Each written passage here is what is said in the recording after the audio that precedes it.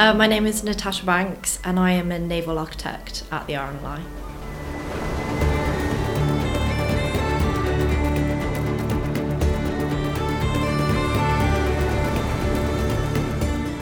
A naval architect is the design authority on basically anything lifeboat.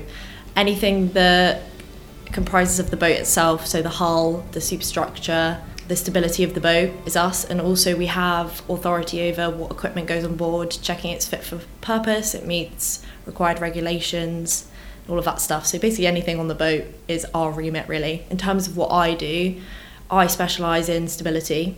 That's probably my main role. And recently I've taken up kind of technical ownership over critical safety equipment. So I look after life jackets, life rafts, all of that stuff. I joined the naval architecture team as a junior naval architect, which was my first job out of uni. And then I think it was about 2 months ago, I got promoted from a junior naval architect to a full naval architect.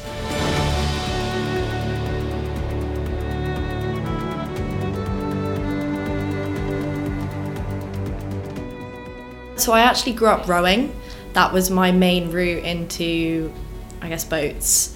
I did a bit of sailing. I did a couple of sailing courses when I was younger, but rowing was really my main way in.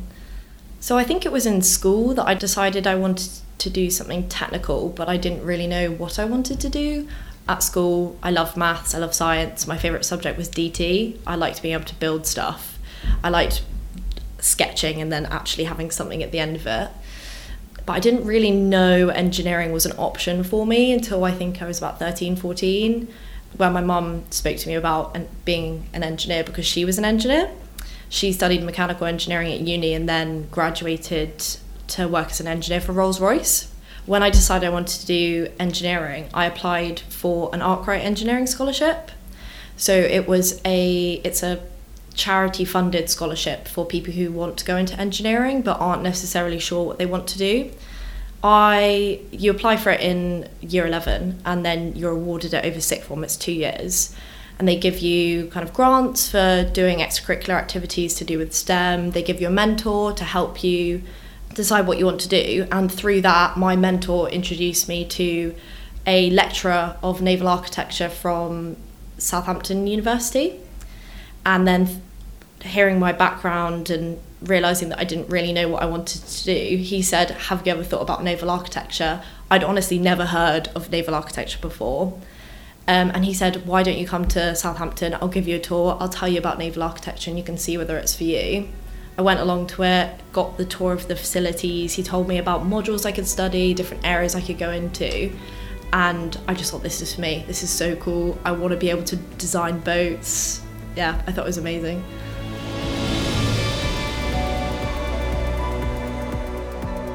The reason that I ultimately chose the RNLI was because how hands-on the role is. I very much now I have ownership over my design, but I am also doing design work. So since I've been here, I have developed products or bits of equipment which are now on boats. Whereas in kind of other industries, especially when you come in as a junior naval architect role, you are working on a tiny bit of a bigger bit of equipment or a bigger boat, and there's kind of less visibility on what you've actually created, if that makes sense. You're given so many opportunities, like right from the get-go. You hit the ground running when you get here. They're like, here you go, here's a project, here's something that we want you to design. And yes, you don't have design responsibility for it, someone else takes it on for you. You are still the one doing all the design work.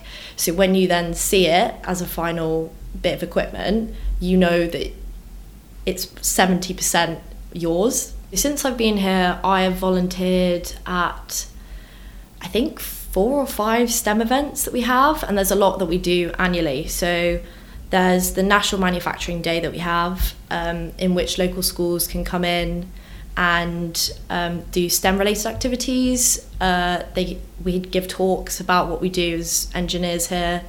They get a tour of the facilities, that kind of thing. So I've done that twice now. And then we also have Women in Engineering Day. So that's focusing on girls' schools that come in and they meet all of the female engineers that we have. We buddy up with a school and get to talk to them about what they want to study and going to university or doing an apprenticeship, and giving them advice and just telling them how we did it. And then again, that's kind of a similar thing. They do STEM related activities. I think the last Women in Engineering we did, they had to build a bridge and to hold a certain number of washers, and whoever's bridge could hold the most amount of weight won.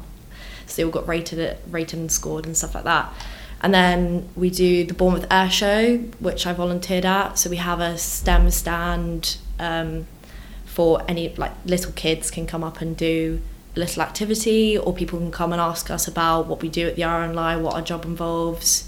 Obviously, one of the key turning points in me becoming a naval architect was me getting the Arkwright Engineering Scholarship. And because of how integral that scholarship was into me being where I am now, I really want to give back. So I've just been accepted as a mentor for the programme. So hopefully next year in the cohort of the sixth form students, I will get assigned a mentee, and then I can help he or she decide what they want to do with their lives. I would say that being an engineer, there is so much opportunity for you to go into anything. Engineering is everywhere, it's all around us. Every day you will interact with something that an engineer has helped design. So all you need to do is just research, see what's out there, try and get involved in taster days, taster experiences, ask your teachers at school, because some of them may have been engineers, you never know. And honestly, the more you throw yourself into activities and finding out about the breadth of engineering, the more you can either go, okay, that's not for me, or you may end up finding something that really excites you and you're really passionate about, and then, you know, you've decided where you want to go. I think I'm definitely going to stay in naval architecture and marine engineering. I am very passionate about it. I don't really see myself going anywhere else. I think for me, I love the RNLI. I'm really happy here. I'm very excited to see where that takes me, and I already know of some cool projects that I'm going to be able to do next year. So that's going to be really exciting, kind of owning my own projects, which I haven't before.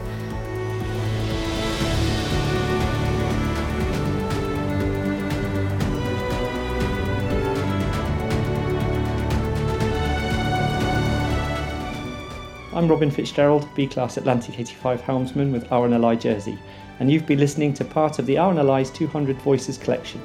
To hear more remarkable stories, head to rnli.org/200 voices, or subscribe to the RNLI wherever you get your podcasts. Thank you.